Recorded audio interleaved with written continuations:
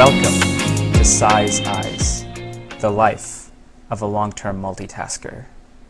This is the Fully Content series, where content is king, but its wisdom is the kingdom. Where learning is simultaneously a convergent and divergent experience. Where the threads of all the content consumed connect to form a mesmerizing web of infinite understanding.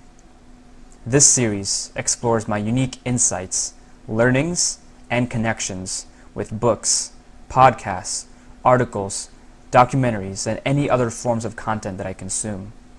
Ultimately, though, all this knowledge is only a rumor until it is in the muscle. All right, welcome back to another episode of Sai's Eyes and the Fully Content series. Chilling in the Starbucks right now. I'm going to be discussing the Quarter Life breakthrough book that I read, authored by Adam Smiley Poswolsky. So I read this actually in like 3 days, maybe 4 days. Started it October 10th, finished it October 13th, and it was a great book, pretty solid book. I ordered it very recently and wanted to read it very quickly because I wanted to understand the book in this genre, because there aren't that many books in this genre that I have found and have read. So this was one of those that I wanted to get into that space. So let me just dig in here. There's a lot of stuff that I want to go through. Some of it is going to be stuff that he wrote in the book. Some of it is going to be a lot of my insights about it. So one quote that he had in there by one of his friends was, "We run forward, we push, we have goals, we dream to get to the present." We run forward, we push, we have goals, we dream to get to the present, by one of his friends, Julia Winston. And that was a great little pausing moment for me as I read it, just because it's like, yeah, like we're doing all these things just to get somewhere, to have this destination, and it's like, it's just the present. Like, we're always only in the present. We're never in the past, we're never in the future, even though our goals are to get us to the future. Or maybe sometimes in our case, to pull us away from the past. But we're always just in the present. So that was a quote that really resonated with me.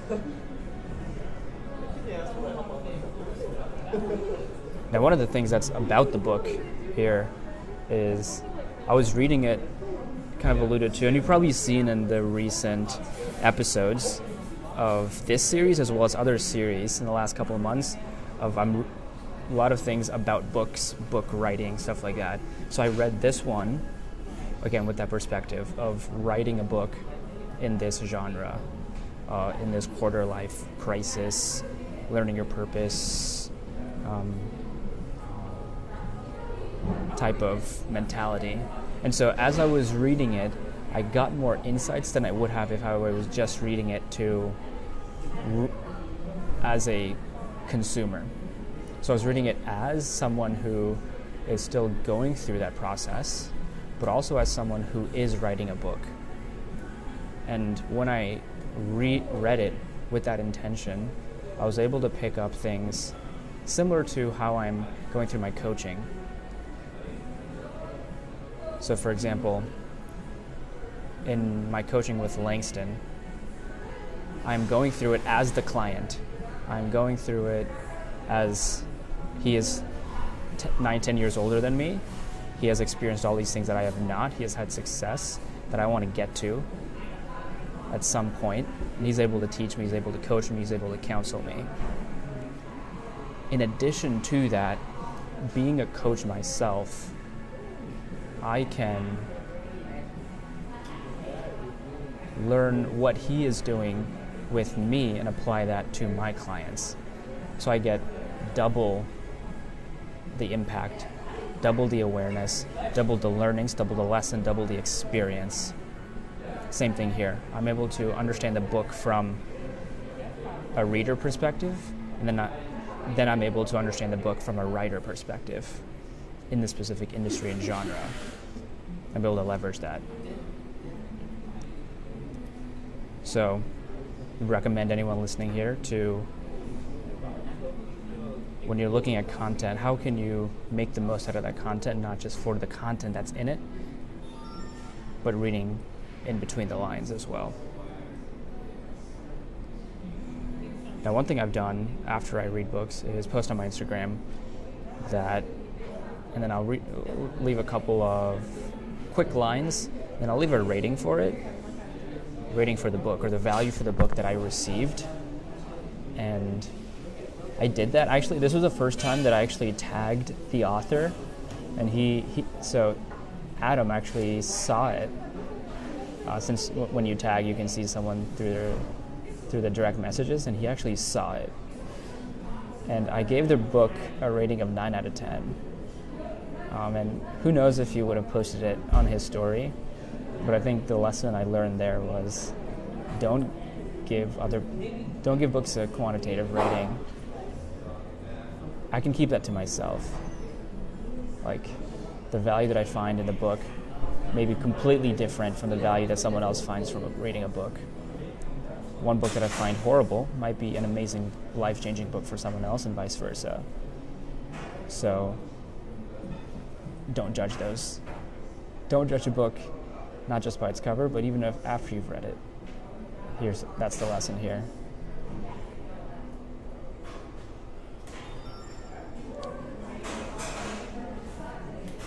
Now, going back to the perspective of like reading the book with the perspective of writing a book here, I was also taking note of what exercises he had the readers do, what questions he was asking. And it was validating for me and affirming because I was on the same track. His approach and my approach is not better or worse.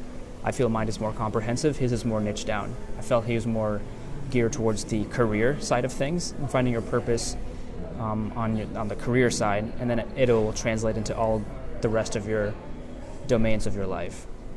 Mine is a little bit more comprehensive.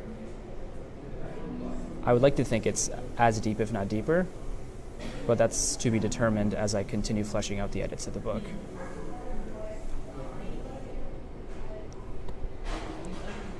As I'm writing the book, though, I just right now actually realized that writing the book was, it's at 80 to 90 pages right now. It's truly has been a creative and intuition process, and hasn't integrated anything explicitly.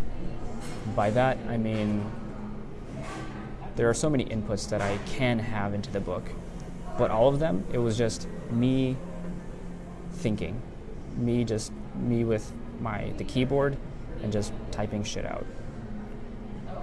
I actually didn't take a look at any resources, any sources, any other books like this, or any other things that really sparked the thoughts. Whatever I had in my head, I would do that, and then write things out. But I read this book and I started the writing process. And after writing the book, or during the process of writing the book, I actually didn't refer to any notes in this. Even though I took a lot of notes with the intention of using them, I didn't actually reference them. So in draft 2, I'm probably going to do a little bit more of that.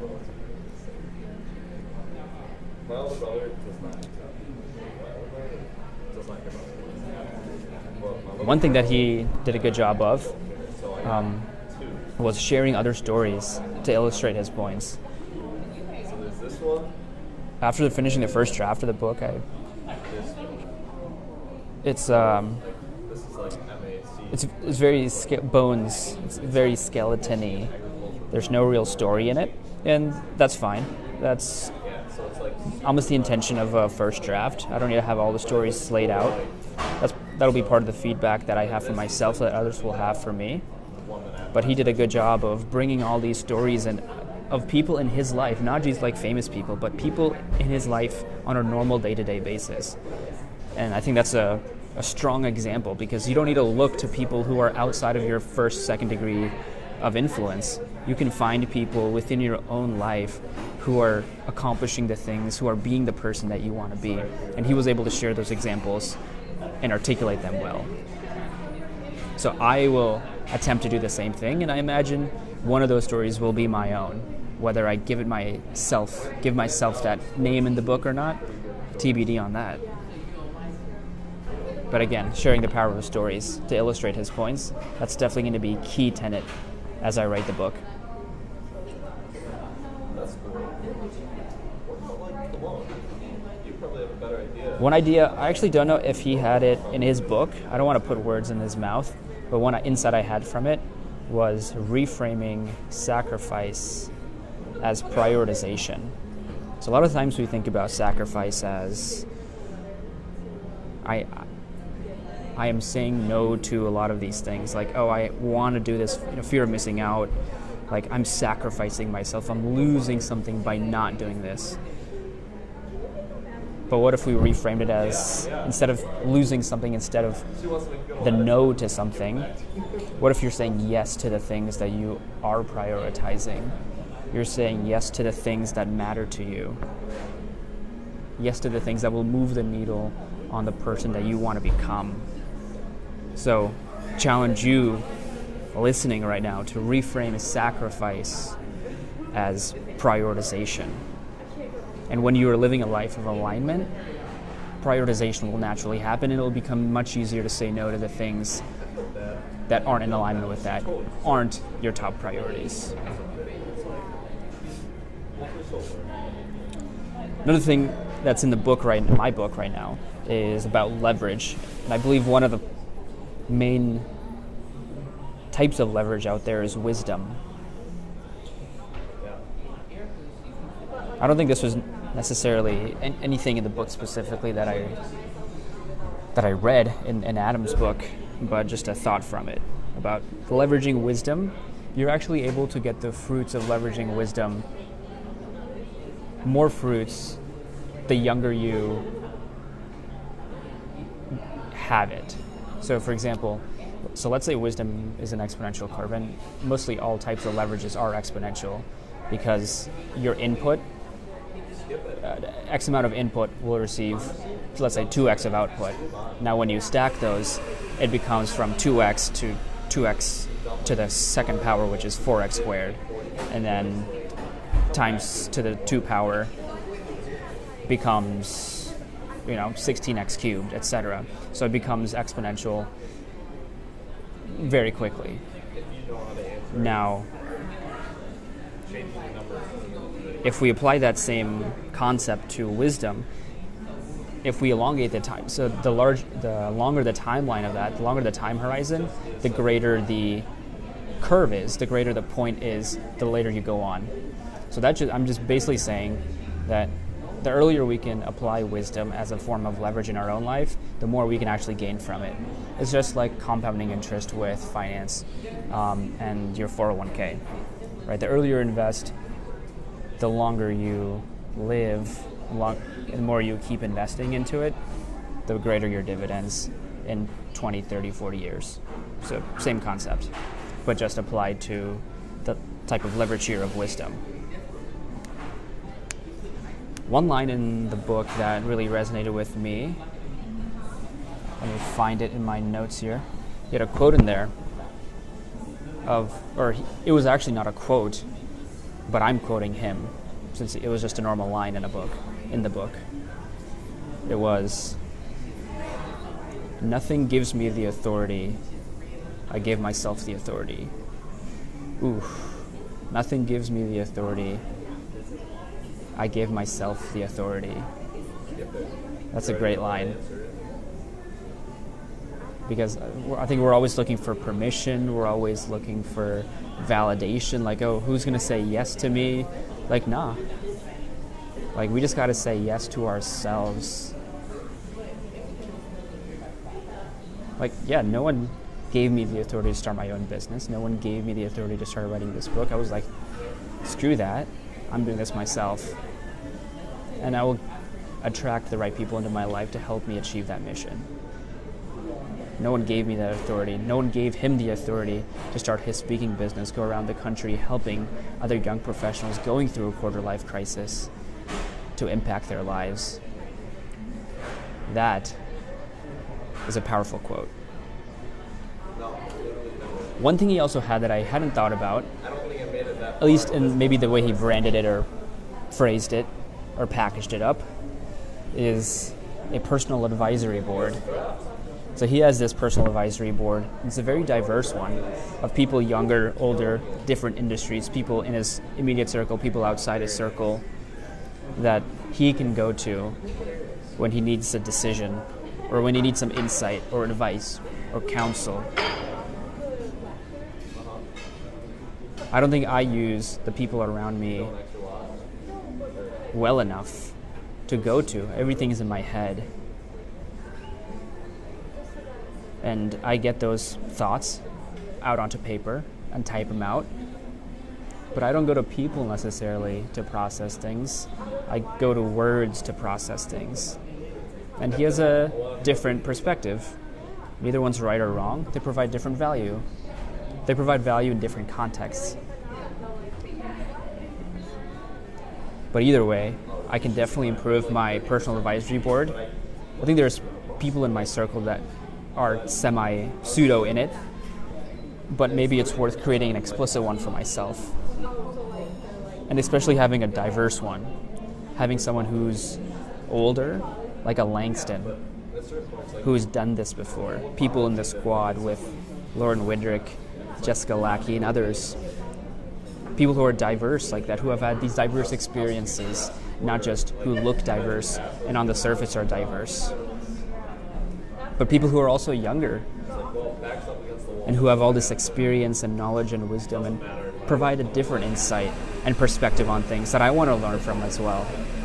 So having a personal advisory board and a diverse one is going to be food for thought for me as I go into 2023 and have something more robust and explicit.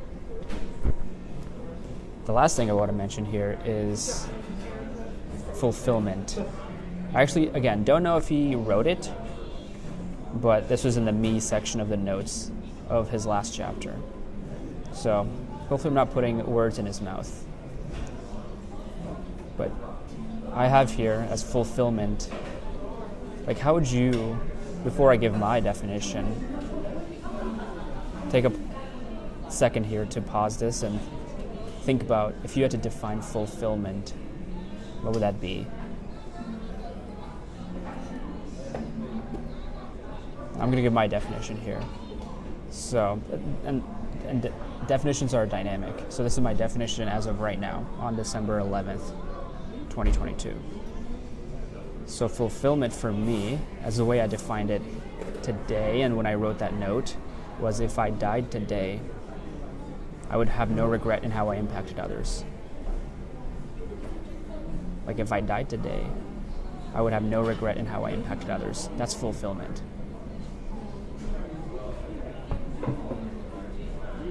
Is that how you think about it? How would you define it? So take some time to think about it. It's a deep question. And mine was a deep definition. But how would you define fulfillment? Because really, that's what we're all after. We're just trying to feel fulfilled. We're trying to feel full. Trying to feel good. Trying to feel better. So, anyways, thank you for listening. Hopefully, you got some food for thought. There were a lot of great insights that I had from the book. And again, I'm gonna stop rating books for other people. I may rate it for myself, just for myself, but I don't want to project and impose that value onto others. But I found a lot of great insights here, both as a reader and as a future author. So hopefully you enjoyed listening to another episode of Size Eyes podcast and the Fully Content series. And I will see you next time.